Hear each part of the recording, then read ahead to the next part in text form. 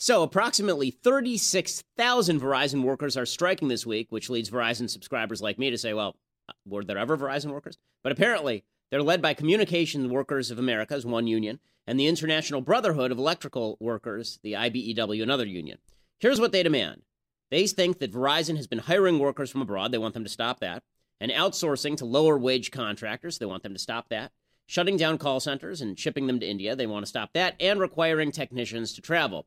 They also complain that Verizon has not expanded its FiOS service, which is sort of weird and ironic if you consider that these workers would presumably prefer that Verizon pay them more for less work, but still have enough money left over to build more infrastructure. Verizon apparently has a Scrooge McDuck money bin hidden somewhere in New York City, and its board members swim in it daily while quacking and chortling over mass layoffs of Americans. So what does that mean? Well, naturally, Senator Bernie Sanders, socialist of Loonbagia, descended on the strikers to inform them, while constantly playing the air bongos, that Verizon was out to screw them because Verizon is evil.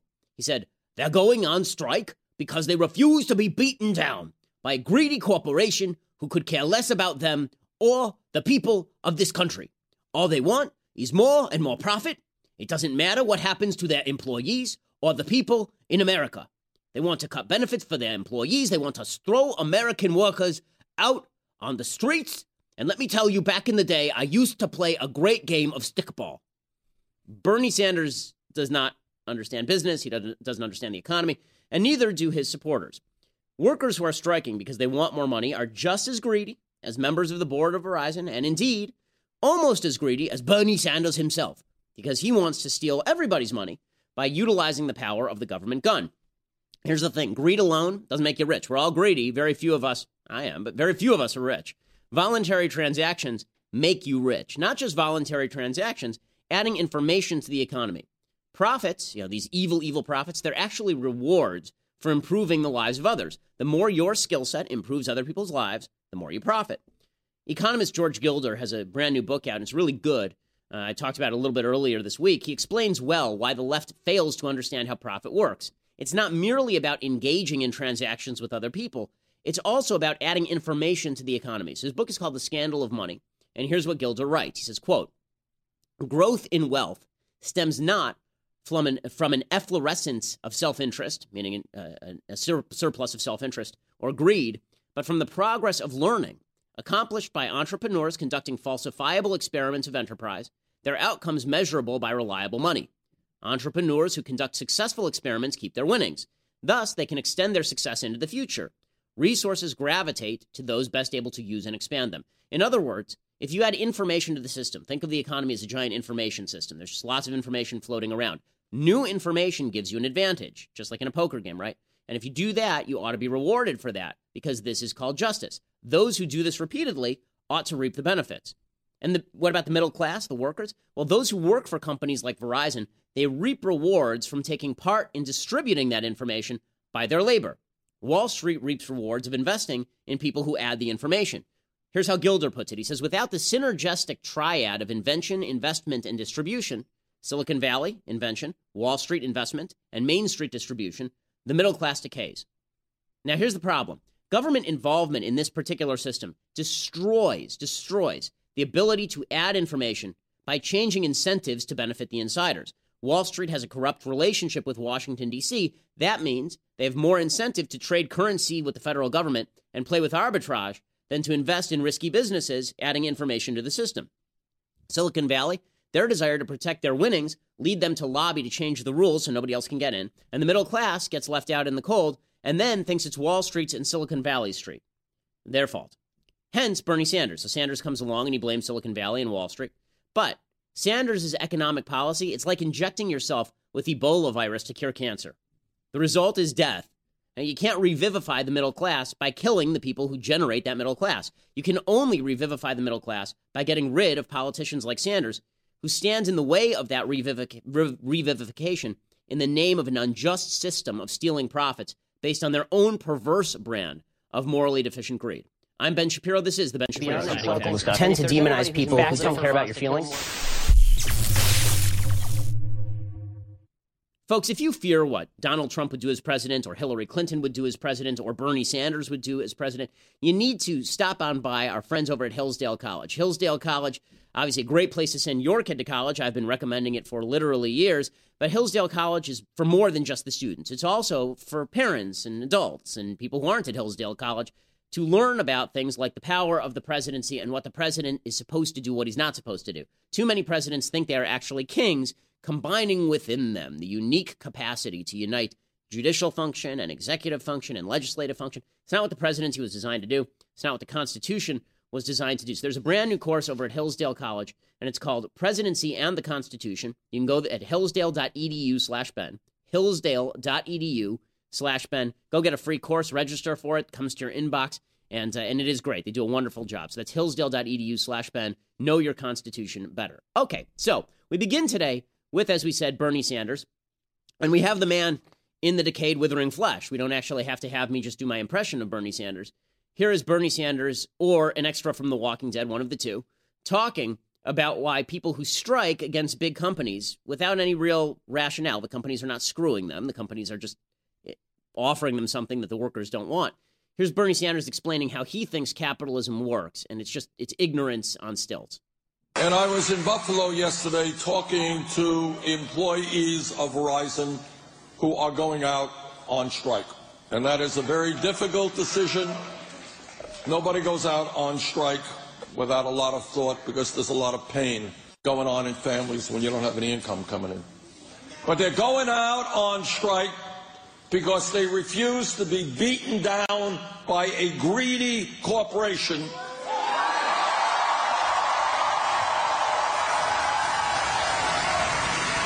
who could care less about them or the people of this country. All they want is more and more profit, and it doesn't matter what happens to their employees or people in America. This is what they want to do. They want to cut benefits for their employees. They want to throw American workers out on the street. Do they really want to throw American workers out on the street? How then are they going to operate? Like, really, if they have no workers, how do they operate? No, they don't want to throw American workers out on the street, but it's always, for Sanders and his ilk, it's always, constantly, about the intent of the people who are running the companies. Right? They have bad intent. This is what the left always does. It's these moral arguments, right? It's not that these people are making economic decisions that benefit the company. It's not that they are bringing out new products, which involves risk, and sometimes the risk doesn't work out and they have to fire people. It's not any of that. It's greed. It's greed. These people, I've always asked this to Democrats and socialists like Bernie Sanders, and that is, when did the small business person who you say you like become the evil, greedy businessman you say you hate? Like, how many employees did it take before that person became the bad guy? Like, when he was, most people who are employers were not at one point employers. Most of them were children, it turns out. At what point in their life did they all turn into greedy, evil capitalists? When did this grand moral transition take place where they became people who just deliberately want to hurt other people? And the answer is they didn't. That's not their intent. If you ever met somebody who runs a business, people who run businesses, by and large, feel for their employees and want to work with them, and they want to secure good employees in slots for a very long period of time. It's hard to find good people. But Bernie Sanders doesn't believe that way, because his vision of the economy is that if there were no bad intent, if we were all angels, if everybody had great intent like Bernie Sanders, who's never, by the way, hired a person in his life outside of the government, if you had good intent like Bernie Sanders, then you would just hire people for just the hell of it and presumably pay them until they die. That's called socialism. Right? And if we won't do it, the government has to, because the government is above terrible things like market inefficiencies and market prices. They can just force you. They can take your property and they can do what they want. But their intent is good, you see. Their intent is good because they're not subject to the evils of profit. Profits, all profits are, folks, are rewards for adding information to the system.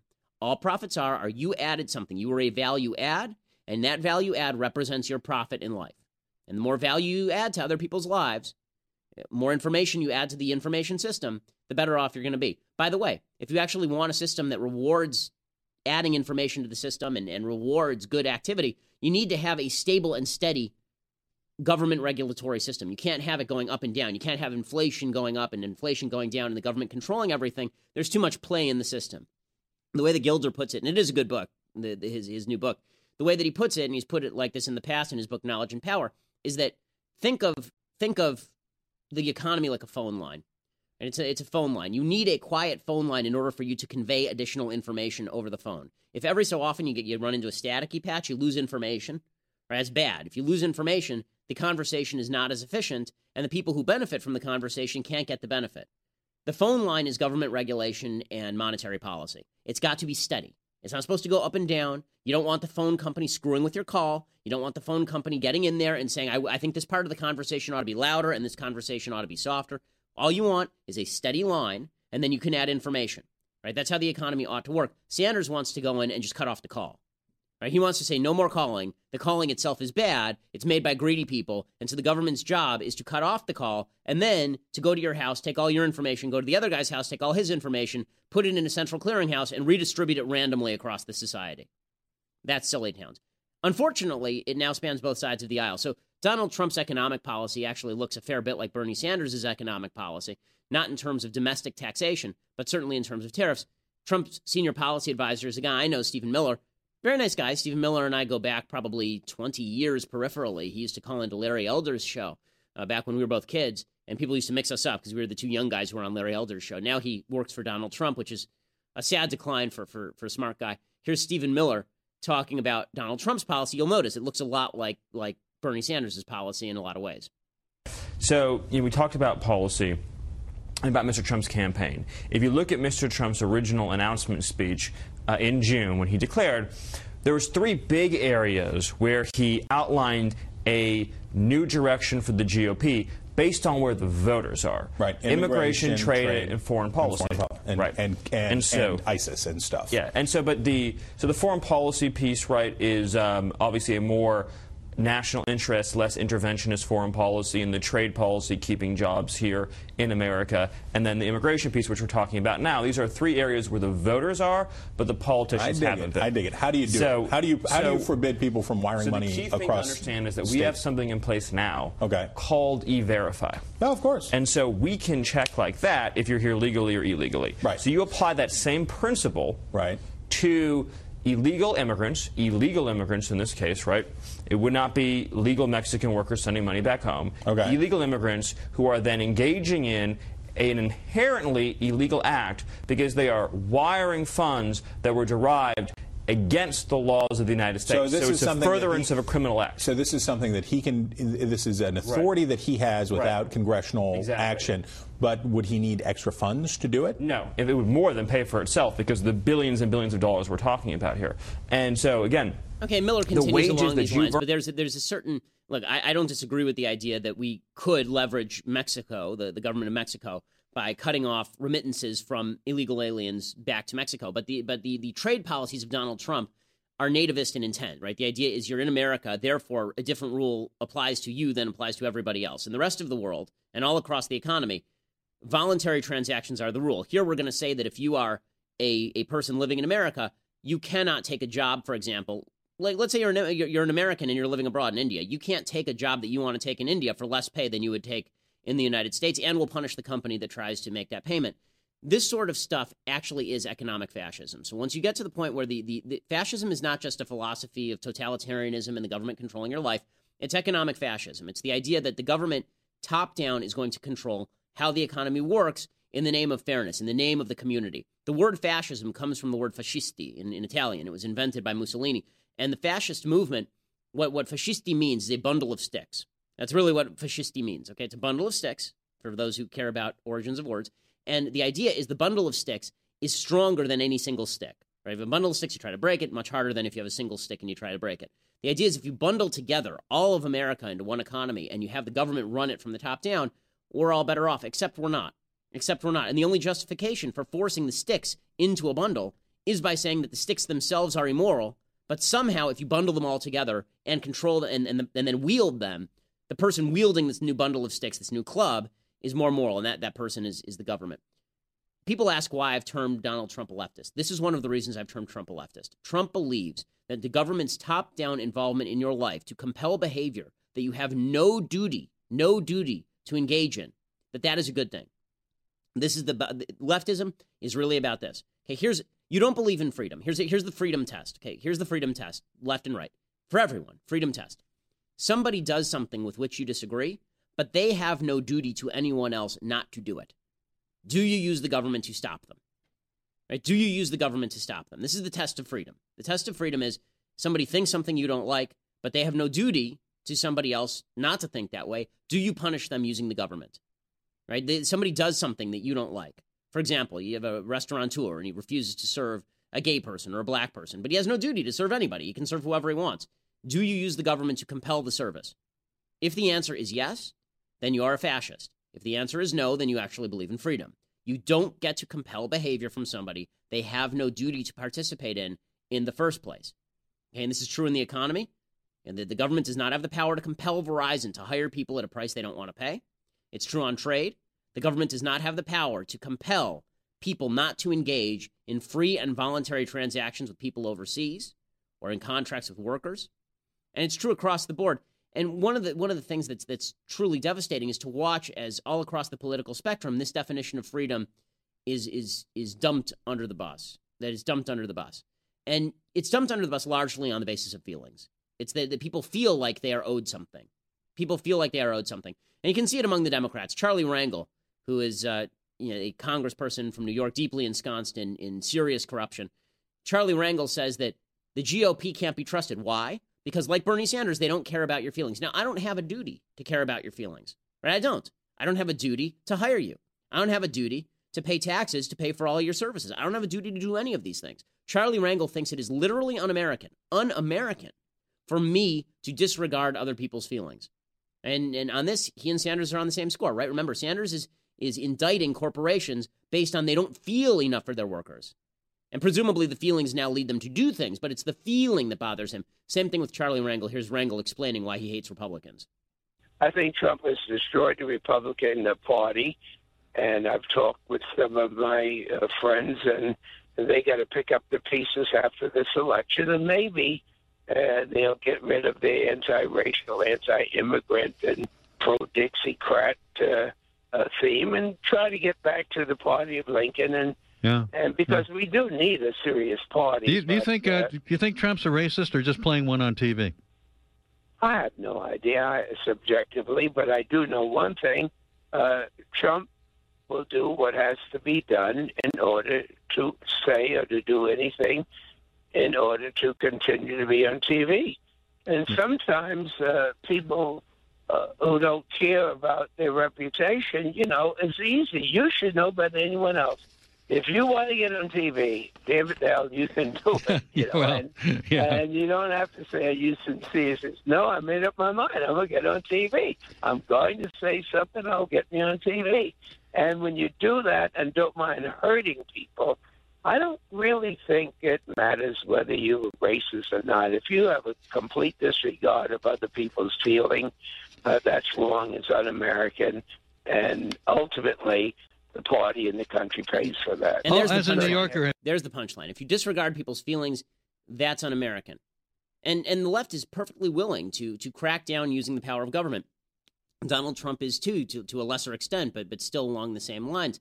Here are just a few indicators that the left truly is willing to crack down on people for not obeying them. And that this totalitarian tendency that you see from Bernie Sanders on the economy to Donald Trump on trade, that this is now spanning the gamut. West Hollywood came out today. The mayor of West Hollywood came out. The mayor of West Hollywood, Lindsay Horvath, right? She came out today and she said she doesn't like Donald Trump. Well, neither do I. The difference is I wouldn't ban Donald Trump from speaking in my city. She wants to. She went on CNN and she said, West Hollywood is a very diverse community. We're over 40% LGBT, which, by the way, should be a note to everybody, right? Even West Hollywood, which is heavily gay, is still minority gay, but that's a side point. Say we have Russian-speaking immigrants, some of whom were concentration camp survivors. We're the first declared pro-choice city in America, so their tolerance does not extend to unborn children. They say our city is very diverse, we're very open, we're very welcoming. That's the kind of community we want to be. And so she says that she wants to ban Donald Trump. Donald Trump can't come into her city.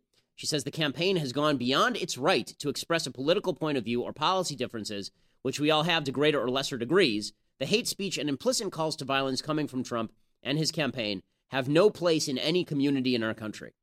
Right, so the left is willing to use government force to shut down views that it doesn't like, even though Trump has no duty to make you feel good about yourself. He doesn't have a duty to make you feel good about yourself. Even worse, state attorney generals around the country, at least 17 of them, 15 state attorney generals plus D.C. and I think Virgin Islands, they're now attempting to prosecute ExxonMobil. Why? Because ExxonMobil gives money to places like the Heartland Institute, which are research institutions that disagree with the idea of anthropogenic global warming, that it's our fault that the world is getting warmer and that we know exactly how much warmer it's going to get, and so we have to devastate the economy to do this. So they don't like what people are saying about global warming, so now they're going to try and shut down ExxonMobil on the basis of it. This is fascism. You've got all these people on the left who have, we talked about this earlier, pushed travel bans to states like North Carolina and Mississippi because these states stand up for religious freedom. This is fascism. And they're explicitly pursuing this sort of stuff, these sorts of regulations to crack down on religious practice because they don't like the religious practice. We talked about John Kasich basically saying this yesterday. All of this is indicative of an increasing culture of intolerance, hate, and totalitarianism when it comes to the use of government to crack down on people that you disagree with or that take actions that you find abhorrent. You know, I'm asked very often when I visit college campuses, how do I feel about decriminalization of pot, right? This is one of the questions I get from college students because a disproportionate number of them are lazy losers who smoke pot. And what I always say is I'm for decriminalization of pot because I think smoking pot is gross. I think people who smoke pot are yucky, but it's none of my business. I don't have a duty. They have no duty to me not to smoke pot. They don't. They have a duty not to go out and hit somebody with a car.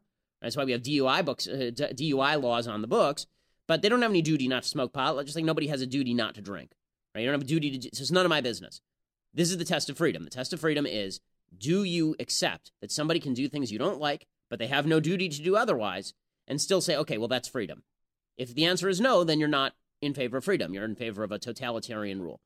Okay, well, speaking of totalitarian rule, if you're concerned about the federal government and various corporations attempting to grab your private information from your email and use it, less overtly for marketing, but more overtly when the government grabs your info, supposedly for security reasons, and you're concerned about that, you need to go to our friends at ReaganPrivacy.com. You want an email address, and that's your name at Reagan.com. You want it for a couple of reasons. First, you get to associate with Reagan, which is cool. Second, they pledge and they vow, and they have made clear, they promise you that they are not going to reveal one iota of your email information to the government or to marketers. It's all going to remain confidential forever. So if you want to get a secure email, this is the way to do it. It's ReaganPrivacy.com. You go to ReaganPrivacy.com. You sign up right now. You get 2 months for free. And again, it'll be your name at Reagan.com, which is pretty cool. Okay, so moving on from the Democratic intolerance and their reliance on the emotional appeal. This reliance on the idea that all of their enemies, as Bernie Sanders puts it, are greedy and terrible and they're trying to hurt people. Moving on from that to the right side of the aisle, Donald Trump is basically saying sort of the same thing. He's saying I should have a different set of rules that applies to me because my feelings have been hurt. First of all, Donald Trump says he will get to 1237. He says he thinks that he's going to get to a majority of the delegates. Here is the Trumpster explaining himself. I think I'll get to 1237. I think we're going to do very well in New York, and as I said before, some of the states around that we're going to be in next. I think we should do really well in California. I think we'll get to the 1237. Look, this has been an amazing process. He thinks he's going to get to the 1237. Let me tell you, and it'll be huge when he gets there. And then he says, but it's not enough for him to say that. Like that'd be okay, right? That's his job to get to 1237. Then he goes full social justice warrior, says the GOP should just be ashamed of themselves. They should be ashamed. They're trying to screw me, sounding very much like folks on the left who claim that equal rules that apply to everyone have disparate impact and therefore are bad. Here is Donald Trump explaining why it is that rules that apply to him, that apply to Cruz, that apply to Rubio, that apply to Kasich, that apply to all the peoples, right? And they're all, these rules are evenly applied across the system. It's not like Ted Cruz got a magic master key and now he gets to just turn that key and he wins delegates. Here's Donald Trump explaining that the GOP should be ashamed of themselves. This is a dirty trick, and I'll tell you what, the RNC, the Republican National Committee, they should be ashamed of themselves for allowing this kind of crap to happen. I can tell you that. They should be ashamed of themselves. Frankly, he can tell you that. Frankly, he can tell you that. I do like the hand motions. I'm noticing this maybe for the first time. It's always index finger up and the other finger's down, or index finger down and the other finger's up. It's kind of an odd quirk, but who cares? I mean, it's hard to see his fingers anyway. They're so small. But in any case, the RNC chairman, Reince Priebus, he finally has had enough of this, and he says to Trump, you know, you really need to cut this crap out. He tweeted, nomination process known for a year and beyond. It's the responsibility of the campaigns to understand it. Complaints now? Give us all a break. But Trump won't give people a break because, again, he's going to claim that they didn't care sufficiently about him and his voters. And the reason that this has been allowed to flourish so much is because Trump is campaigning against the same people who a lot of Republicans and conservatives feel like have been ignoring them for literally years at a time. We feel like you ignored us on policy, you went and signed bad deals with Obama, you didn't keep any of the promises you said you were going to keep. And so when Trump says, here's another promise they're not keeping, that they would be fair to me, a lot of people kind of throw up their hands, oh, it must be unfair. Well, no, this actually wasn't unfair. You're just kind of incompetent. Anderson Cooper on CNN points this out to Trump. He says, you basically just got outplayed, didn't you?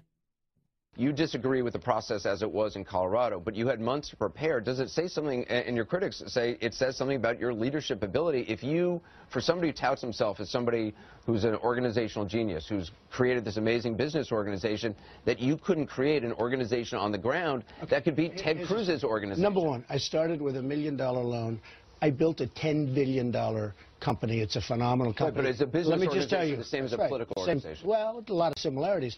In this case, I've won most of it. I mean, you can say what about organization?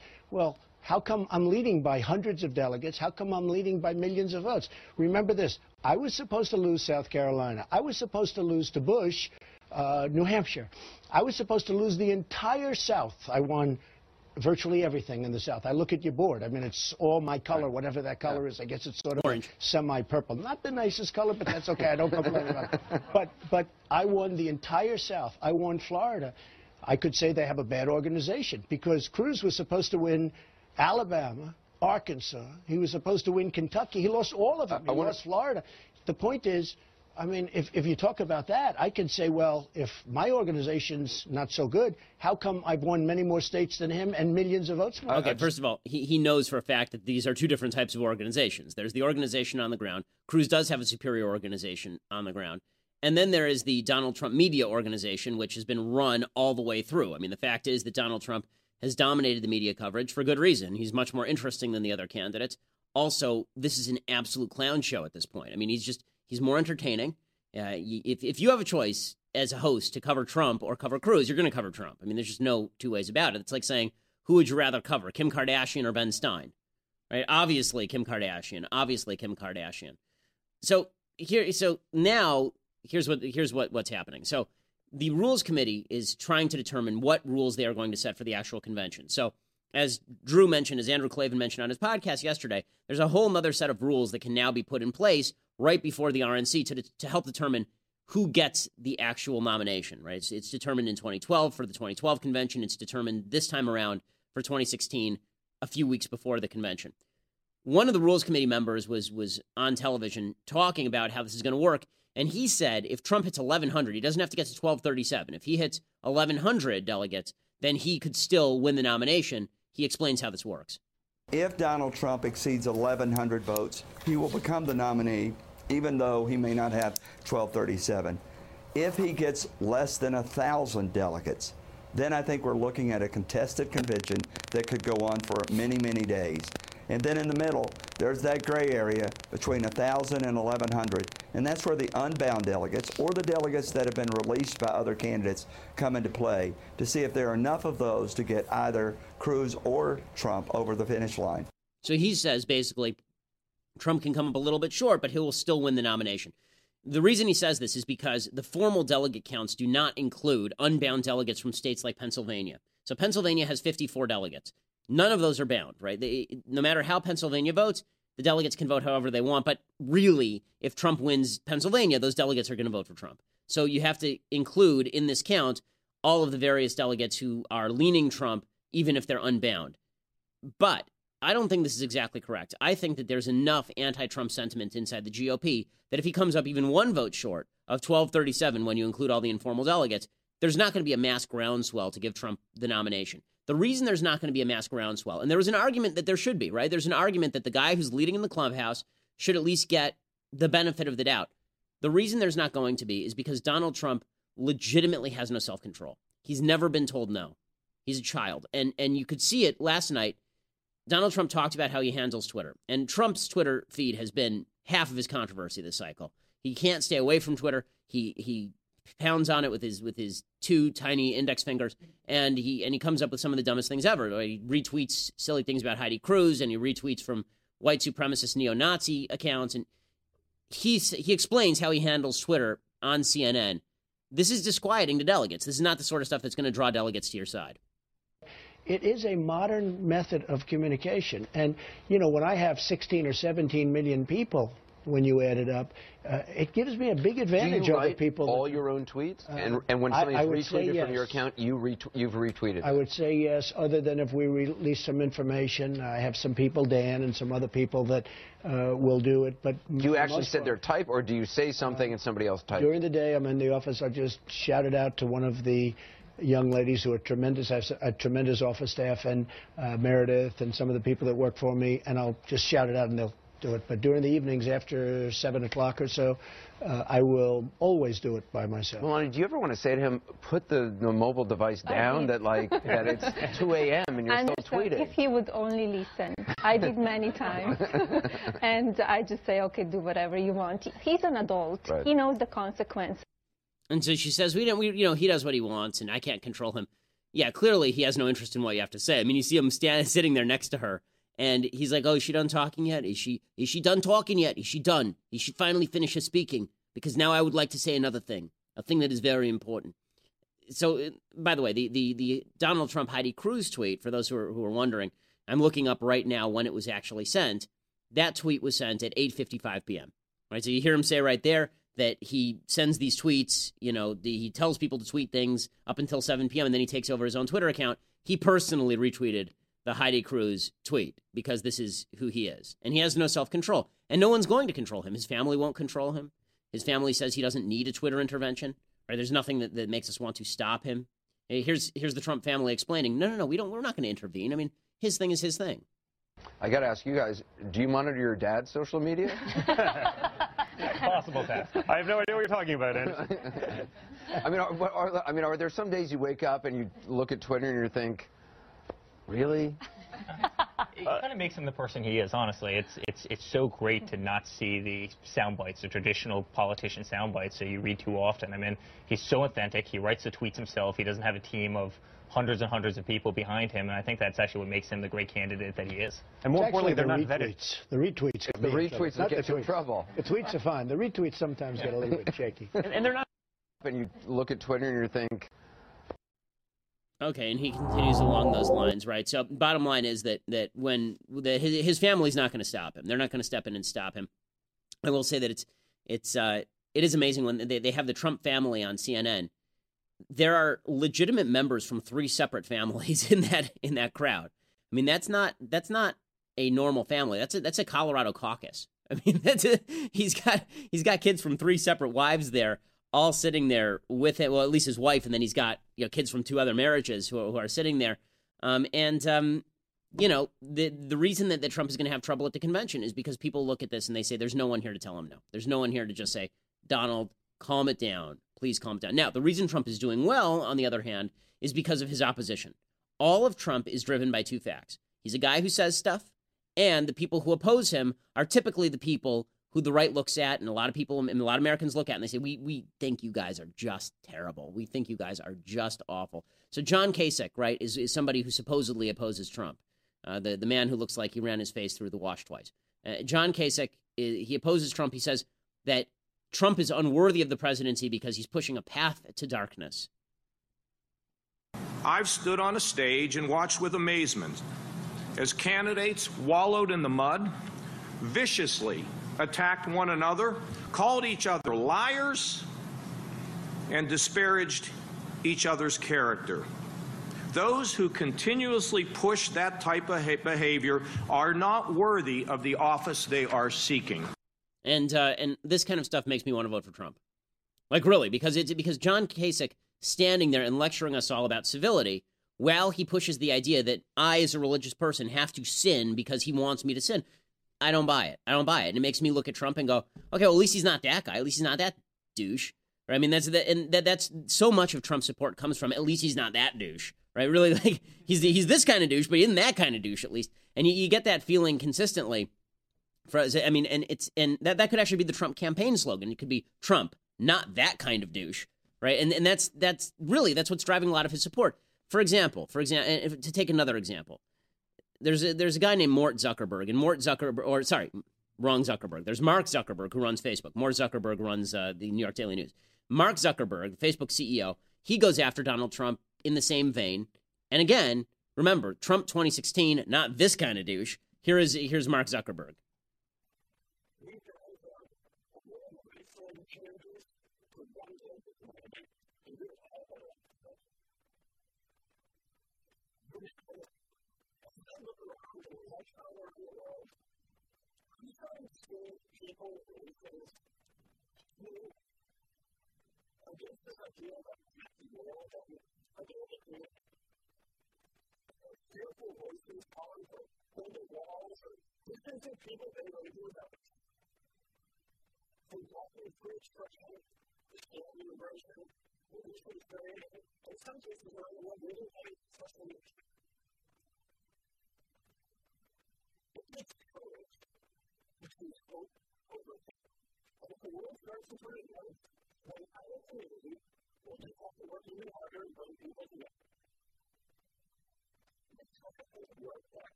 Okay, so there's Jesse Eisenberg talking about interconnectedness, and the part of this that's irritating is I agree that Trump's policies suck. I don't like a lot of them, but the idea that Donald Trump building a wall on the Mexican border is somehow the great ill, that's ridiculous to me. It's just it's silly, and you look at Zuckerberg and you say, well, at least he's not that guy. At least he's not that guy standing up there and jabbering about synergy and interconnectedness. You're like, okay, well, he's not Donald Trump, not that kind of douche. Meanwhile, and Laura Ingraham, who's now become a big Donald Trump supporter, I don't know when she left her conservatism behind and swung toward the populist wing, but she always did, I think, have a sneaking fondness for sort of Pat Buchanan-type populism.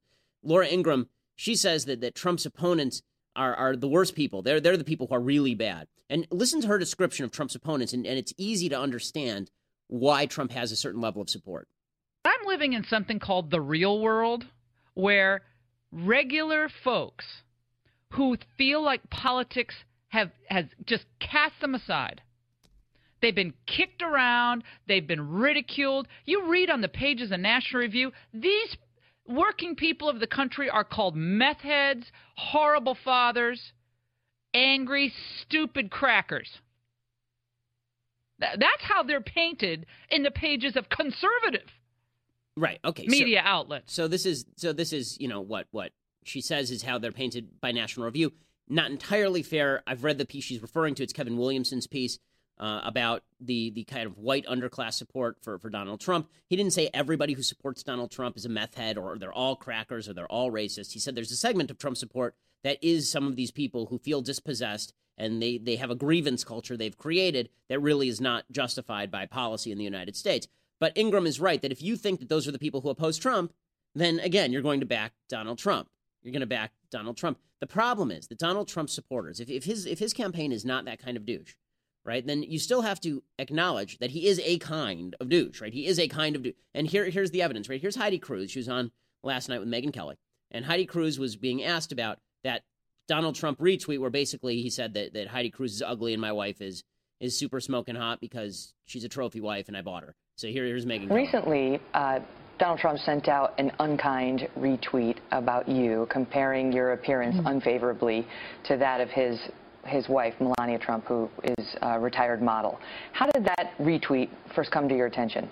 Well, one great thing about me, Megyn, is I don't tweet. So I had an ability to completely ignore it. And, I think we have a pattern of behavior here that when Donald Trump is falling behind, it's interesting the timing of that was right before Ted's sweeping victory in Utah. Yeah, but that's a dodge. I'm wondering whether, who told you about it and how it made you feel? You and Carly, my dear friend Carly, and myself have been the object of some of Donald's criticisms. But I will tell you, I know why we're running running this race, and it's not for Donald Trump. It is for the voters of this country. And when you have a husband who's standing by you that is so strong and so unflappable, it really gives me a lot of strength. And so I really have to honestly say, it didn't impact me in the least. I have one job on this campaign, and that is to get out and tell the voters who Ted Cruz is. And when telling the truth about who your husband is your job, it's pretty easy, and it's been great for our marriage. So because I don't tweet, because I know what my job is on the campaign, and because I know that every time the Trump campaign starts to lose, they throw in distractions of personal destruction. Donald Trump, in his defense, he was upset because he felt that his wife had been hit in a super PAC ad that featured Melania. This conversation goes on, but the idea here is that, does Heidi Cruz look like a terrible person to you from this? Does she look like somebody who deserves to be hit with, well, you're not as hot as my wife? And is that really? So here's the note to Trump supporters. A lot of people who oppose Trump are people who make me angry too. Hey, Mark Zuckerberg makes me angry. I think Mark Zuckerberg is full of it. I think that he is a cultural lefty. I think he does want to destroy standards of morality and decency. I think that he wants to, in the name of multiculturalism and diversity, destroy Western values. I think that Mark Zuckerberg is that kind of fellow, after benefiting from exactly the system that has been built on the back of the values of Western civilization. I don't like John Kasich. I mean, I literally do not mention John Kasich without also saying in all capital letters, oh God, no, please God, not John Kasich. That does not mean that your guy, the people that he opposes, two things can be true at once. These people can suck, and so can Trump. Right? These people can be bad people. They can be people who you don't want to side with. So can Donald Trump. Trump can be that kind of person too. And I don't think that it's worthwhile falling into the trap of, I dislike all these people who are calling out Trump in the wrong ways, but and therefore I'm now going to justify bad behavior by Trump on the other side. And I'm going to laugh along when his family says, oh yeah, we can't control his Twitter. We think that's what makes him who he is. Well, it turns out that what makes you who you are is your actions and not just your opponents. Right? You can judge a man by his enemies. You can also judge a man by his actions.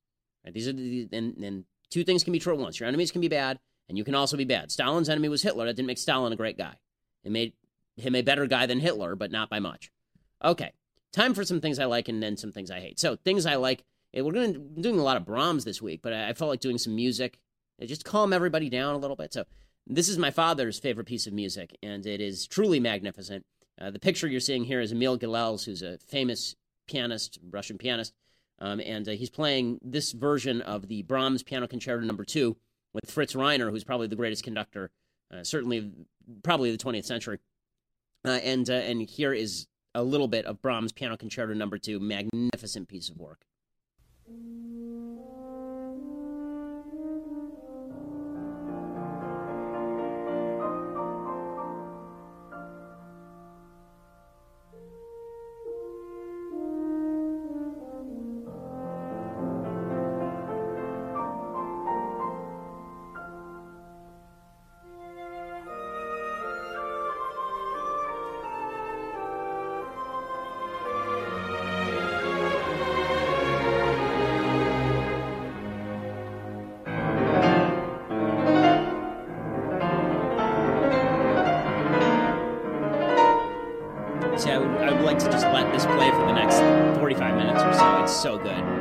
And this recording is truly great. This is a great recording. You can see it on YouTube.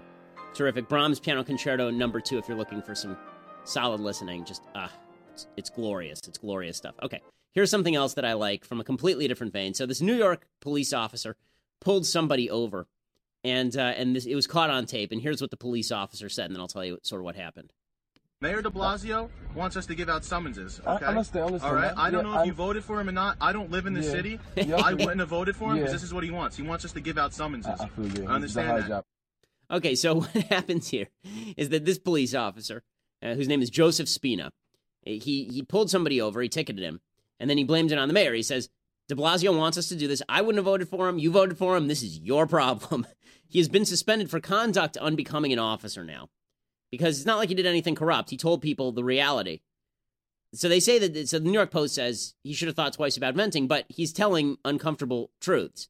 The fact is that de Blasio uses traffic safety as his number one ticket item. It's what he actually cares about. Traffic tickets are up 20% from the same period last year. And basically, according to the Police Officers Association, his new program boils down to police officers enforcing traffic laws and subjecting New Yorkers to expensive summonses many cannot afford to pay. So good for the officer. I wish that more officers were doing this. It's ridiculous how de Blasio has undercut his own police officers, and then as soon as the police officers speak up, then he hits them with the club. Right? As soon as he'll say that the police officers are racially profiling his biracial son, and then when they say, we don't want you coming to our funerals if we get shot in the line of duty because you're a bad guy who incentivizes that kind of behavior, then he says, well, that's politicization. Or he creates these programs. It's amazing. The same people who say that Bill Clinton put too many criminals in prison are fine with Bill de Blasio giving summonses to poor people that they can't pay. That they're fine with because Bill de Blasio is a communist. Okay, now time for some things that I hate. So, there's a congresswoman, her name is Grace Meng, and I'm trying to remember, I guess she's from New York, figures, and she's from the 6th Congressional District in New York, and she tweeted out yesterday, because it was Equal Pay Day, she tweeted out, quote, I've called on key House panels to help make feminine hygiene products more accessible. Hashtag menstruation matters.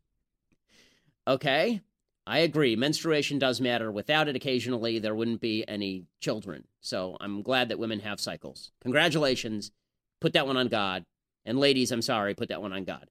But the idea that we have to make feminine hygiene products more accessible, last I checked, they're pretty accessible. Where is the giant shortage of feminine hygiene products?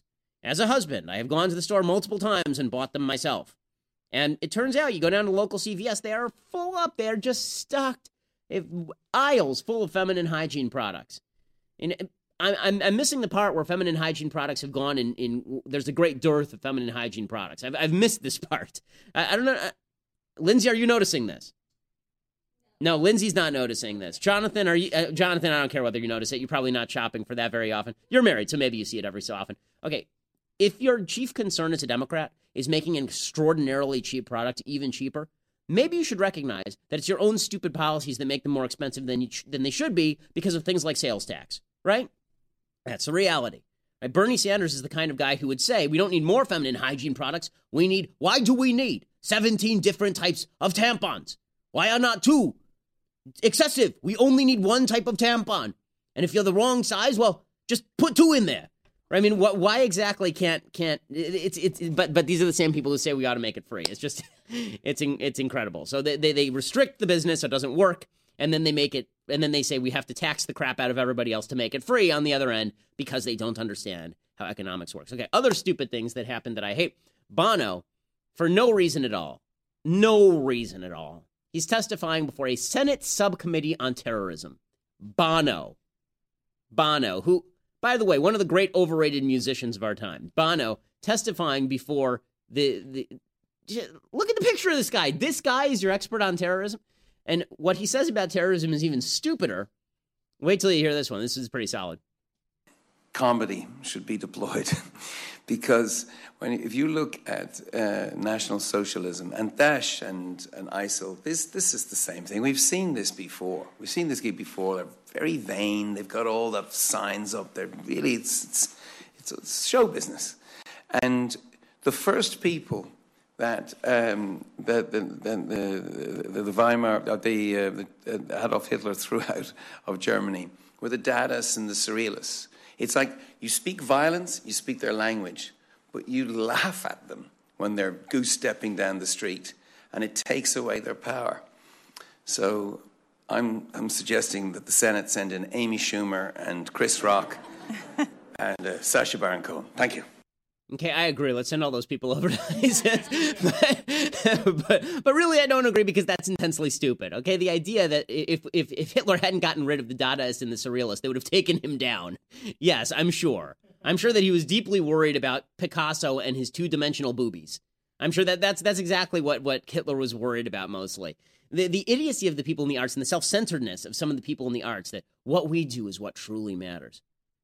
It doesn't. Okay, I'm sorry, but you're frivolous. Okay, you are. In the end, you're not fixing a toilet.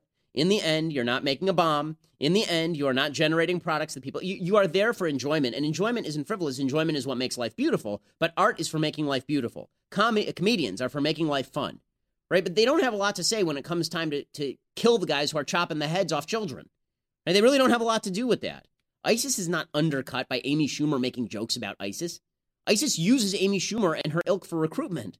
They say, look at this decadent West, and this decadent West that has women who just make vagina jokes all day long, And do you want your women to be like that? I mean, they're sexist, right? Do you want your women to be like that? Do you want your daughters to be like that? We have to fight these people, wipe them off the face of the earth. Look at any of their videos. We've looked at their videos. They talk about the so-called decadence of the West. They use that as their opposition.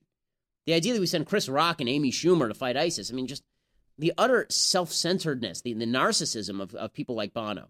Well, if we just mock them, then that'll no, that won't fix anything. It turns out that you mock a terrorist, the terrorist might be slightly more frustrated than he was yesterday. You bomb a terrorist and he's slightly more dead than he was yesterday. And that seems to me a significantly better solution. So Bono, if he actually wanted to be productive, wanted to do something useful, Bono could throw the weight of his personality behind things like more military intervention to save people who are being killed by ISIS, right? That would actually be useful because he could use the power of his persona to push actual functional policy. But that's not what these people do. These are the same sorts of people who get together and say, okay, we're going to heal world poverty. We're going to get together with Michael Jackson. We're going to heal world poverty by singing "We Are the World," and it'll be we'll climb trees together, and it'll be amazing. No, you won't heal world poverty. What healed world poverty, it turned out, was capitalism, the system that most of the celebrities singing "We Are the People" and "We Are the World" that those people were attempting to quash. Okay, so that's stupid. Also, final stupid point. Okay, final thing I hate. So yesterday we talked at length about Hillary Clinton and Bill de Blasio telling racist jokes. This was their thing. They told racist joke and the media laughed it off. Oh, Hillary being a racist. Who cares? She's a lefty. Let's pretend it never happened. So now the Daily Show is making fun of Hillary Clinton. So yesterday I was ripping on Hillary too. Here's the Daily Show making fun of Hillary Clinton for doing a black joke. And here again is a bizarre tableau of 8-foot-tall, gargantuan communist Bill de Blasio hovering over yellow-clad Mao figure Hillary Clinton, standing next to a black guy dressed like Alexander Hamilton. And no, it's not Halloween. This actually happened. So here's what happened that generated all the controversy. And in the Daily Show, Trevor Noah, who has been named, he's been crowned, actually, the least funny human being on planet Earth. Here's him commenting on it. Cautious politician time. I've been there. Oh, I get it. You see, the joke is Bill de Blasio saying he's late like black people always are, and Hillary saying she doesn't want to be president. I get it. Why would you do this, Hillary? This should be so easy. Just don't say the things that will lose you the votes. You know you're not a good joke teller, and you're in the midst of a controversy involving comments about black people, and still you choose to make that joke? That's like if the governor of Michigan was going around Flint telling water jokes. Just like, I'll have a Mountain Dew. I'm trying to stay healthy. No. But you know what? In Hillary's defense, though, whoever put that video together didn't help her much. Because everybody knows when you're doing this kind of material, you got to cut away to the black people in the crowd to show that they aren't offended. Sort of like this. Sorry, Hillary. I was running on CP time. It's not. I don't like jokes like that, though. It's not funny. Cautious politician time.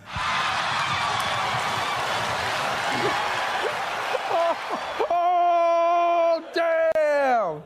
That's how you do it. When you're saying things that make black people laugh, it's impossible to look bad. That's how it works. Now, I can see how people would be saying, hey, Trevor, Hillary Clinton's up there with a black actor who's obviously signed off on the joke, and she's there with Bill de Blasio, who has a black wife and kids, so how could they be racist? And I agree with you. They're probably not racist. They're not racist, right? They just got too comfortable. Okay, let me so we can cut this. it off. So they got too comfortable, and this is how the left plays this. They're not racist. If Ted Cruz told the same joke, he's a racist, but Hillary tells it, she's not a racist. So that's what I commented on yesterday. But I will point this out. There's a whole group of leftists, people in the black community, who are getting really, really upset about this particular joke. This joke is just the end of the world. It's so terrible. It's a racist joke.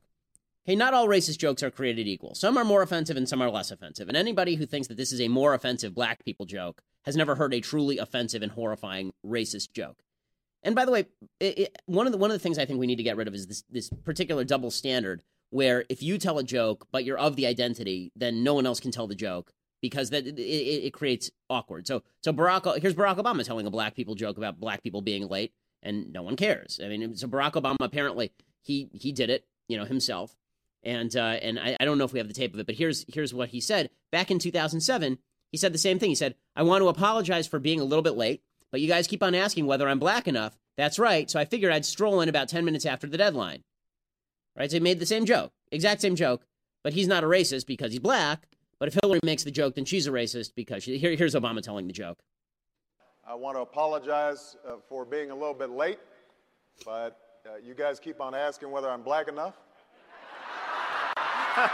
And he gets away with that because he's a black guy. Okay, so is the joke that bad? Is the joke that bad? Maybe it's still a racist joke because a white lady told it. But is it that bad a joke?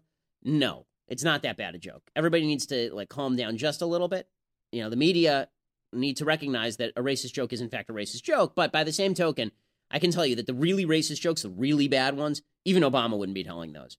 Right? Black people don't tell those jokes. Right? There's a whole group of Jewish jokes that I'll tell, but there's a certain point beyond which I won't go because the joke is not funny. It's actually just gross and offensive and stereotypical. So let's not lose our sense of humor in this election, folks, just for the sake of political attacks or political correctness. Let's not lose all of our sense of humor here. It's a stupid joke. She shouldn't have told it, but let's not lose our sense. Because honestly, if we have no sense of humor about this election, my God. I mean, if we lose our sense of humor about this particular election, we'll have nothing left. We'll have nothing left except the darkness and the misery and the terror.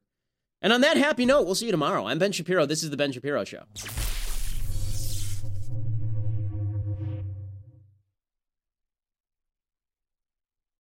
We'll get to more on this in just 1 second. First, Pure Talk believes in American values, and that free should mean, like free. So when you switch to Pure Talk today, you'll get a free Samsung 5G smartphone. There's no 4-line requirement, no activation fee, just a free Samsung that's built to last with a rugged screen, quick charging battery, and top-tier data security. Qualifying plans start at just $35 a month for unlimited talk, text, 15 gigs of data, and a mobile hotspot. Pure Talk gives you phenomenal coverage on America's most dependable 5G network. It's the same coverage you know and love, but for half the price of the other guys. The average family saves almost $1,000 a year. So I challenge you to choose a company that actually doesn't hate your guts and shares your values. Let Pure Talk's expert U.S. customer service team help you make the switch today. Go to puretalk.com/Shapiro to claim your eligibility for your free brand new Samsung 5G smartphone and start saving on wireless today. Again, go to puretalk.com/Shapiro to switch to my cell phone company. I've been using them for years. They're fantastic. You'll love them as well. Go to puretalk.com/Shapiro and claim your eligibility on that free brand new Samsung 5G smartphone. Start saving.